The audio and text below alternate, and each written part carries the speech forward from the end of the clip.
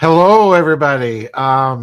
This is Joseph P. Farrell with news and views from the Nefarium, and the Nefarium looks like it's going to be busy for a few years. I have an article that was sent to me by Mr. TM. I would never have found this article, and I think it's very important because it may presage some very interesting geopolitical financial things going on. I want to read this whole article for you. Before I do, let me remind everybody there is no vid chat tomorrow. Tomorrow I'm expecting company to go over some things and get ready for another show. So there is no vid chat tomorrow. Keep watching the schedule. I'm still up in the air about a lot of things that I really wish would resolve themselves. It's beginning to get very frustrating to me. But this is a very significant story. I want to read the whole thing because something's going on here, and I suspect there's a lot more going on behind the scenes than what we're being told. The title of this article is Chinese Company Takes Main Stake in Deutsche Bank. And that's big news, folks, right there. So let me read this article. Quote, HNA Group, a Chinese conglomerate that targets U.S. companies for acquisitions, has become Deutsche Bank AG's top shareholder. HNA recently increased its stake in C Quadrat Asset Management to 9.92% to 4.76%, making it Deutsche's largest shareholder with a greater ownership than BlackRock Inc. and Qatar's royal family, according to the Wall Street Journal. Deutsche Bank said in February that HNA had joined the ranks of major shareholders and that it welcomed in principle any investor with a long-term view. HNA Group has drawn attention for its investments in foreign companies, including taking a 25% stake in Hilton Worldwide Holdings Incorporated amid China's strict capital controls. The company started as an airline operator, but has since expanded into tourism, hotels, finance, and real estate. The German bank has had a difficult past year, as it has grappled with significant regulatory fines that have rattled investors. To stabilize itself, Deutsche Bank made job cuts and massive bonus cuts across the board. But Deutsche Bank's last quarterly earnings report shows it's finding its footing, although revenue missed the street's projections. Deutsche Bank reported first quarter net income that increased 143% year over year to $612.6 million, with profit up 52% to 935.4 million. Revenue declined 9.9% to 7.8 billion. Client engagement is strong. Asset flows are returning across the bank, and activity is picking up. CEO John Cryan said in a statement, "Our cost-cutting efforts are starting to pay off while we have reduced complexity significantly," unquote. Deutsche Bank recently named a new CFO, Chief Financial Officer, James von Moltke. And for those of you who know a little bit of history, that's the same family name of Field Marshal von Moltke. So I'm assuming there's a relationship.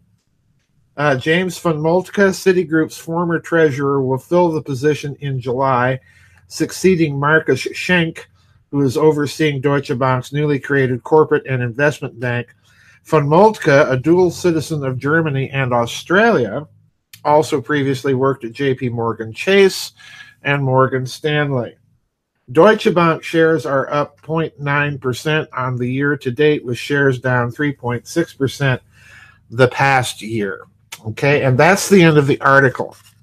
Now, I have to tell you, folks, this article, when I read it, shot my suspicion meter right into the red zone, because as everybody is probably aware, or most of you are probably aware, Deutsche Bank has had, ladies and gentlemen, one of the worst track records in terms of fines, in terms of some very suspicious activity, dating all the way back in the immediate minutes running up to 9/11. All right. In addition to this, Deutsche Bank has, as I'm sure most of you know, the world's largest derivatives portfolio. And this is what makes me wonder if there's a lot more going on here, because if you go back to my book, Babylon's Banksters, I pointed out that it was, in fact, a Chinese economist with the last name of Li, L-I, that had been working at the Royal Imperial Canadian Bank. I don't remember the exact name. He was the one that formulated the actual formula that led to all of the credit default swaps, derivatives bundling, and all of this stuff that eventually piled up to about 14 to 17 quadrillion dollars. In other words, way beyond the domestic product of the entire planet.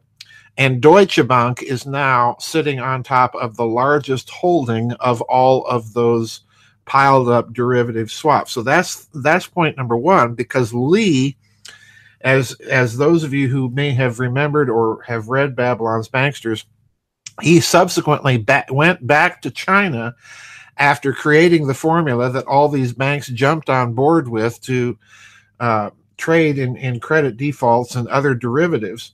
He went back to China, where he became head of a department in the Chinese government assessing risk management. So in other words, at that time, I was advancing the notion that perhaps this whole thing had been some sort of very, very subtle economic warfare on China's part. So in other words, now China is buying into, kind of close the circle here, is buying into the bank in the world that has the biggest exposure to derivatives, and buying, from the sounds of this article, buying about a 10% block of the stock. Now, what that may mean, I'll get to in a moment. Now, there's another thing going on in this context, too, that has me very alarmed. In fact, there's three things going on here. We've just had the Italian elections, all right? And the Italian banking system, if you've been kind of following all these stories of the last few years, is very, very tied in with Deutsche Bank. In fact, the Banco Monte Paschi di Siena, that old bank in Italy, Europe's oldest functioning bank, is deeply tied to Deutsche Bank. So with the Italian pressures now on the EU, then we're going to add another second thing, and this is the flight of dollars from Europe in the wake of the tariff and taxation that's been going on. So in other words, at the same time you have all of this going on, Chinese acquisition of a major stake in Deutsche Bank, the Italian elections, you also have a capital flight out of Europe in dollars back to this country. And again, this is creating a bit of a strain on Europe. So what I'm going to suggest here is that the Chinese are looking at this situation. They're seeing an imminent weakening in the European banking system. There are a lot of things going on here. I don't think the European Central Bank, if Deutsche Bank collapses, it's simply so gigantic, folks, that if Deutsche Bank collapsed, it would be a major shock to the world economy. On the other hand, I don't think either the individual central banks of Europe or the European Central Bank itself are in a position by themselves to attempt to stabilize this bank if that should be required. So it's looking to me that the Chinese have stepped in here either out of necessity, because a lot of their markets now, facing the tariff wars with the United States, a lot of their markets are going to be in Europe and going to come from Europe, and they cannot afford to have the European consumer market collapse, and that would affect their economy.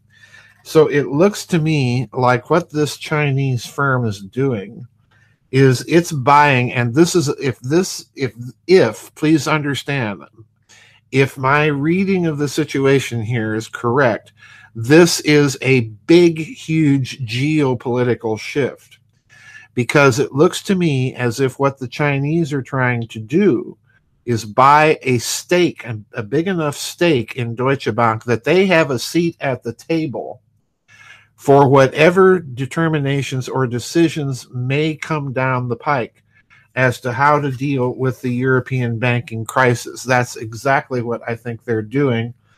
And if that's the case, that means they're seeing something coming down the pike, and they want to be able to put in, so to speak, their 2 cents worth or their 2 yuan worth in whatever decisions that the European bankers have to make. So this, I think, is a major geopolitical development, because what it's looking like to me is that China is now going to play hardball in Europe, and it's going to have an influence on whatever decisions are made affecting the European Union, particularly now with the Italian election results that we saw just a couple weeks ago. So I think this is a huge story here, folks.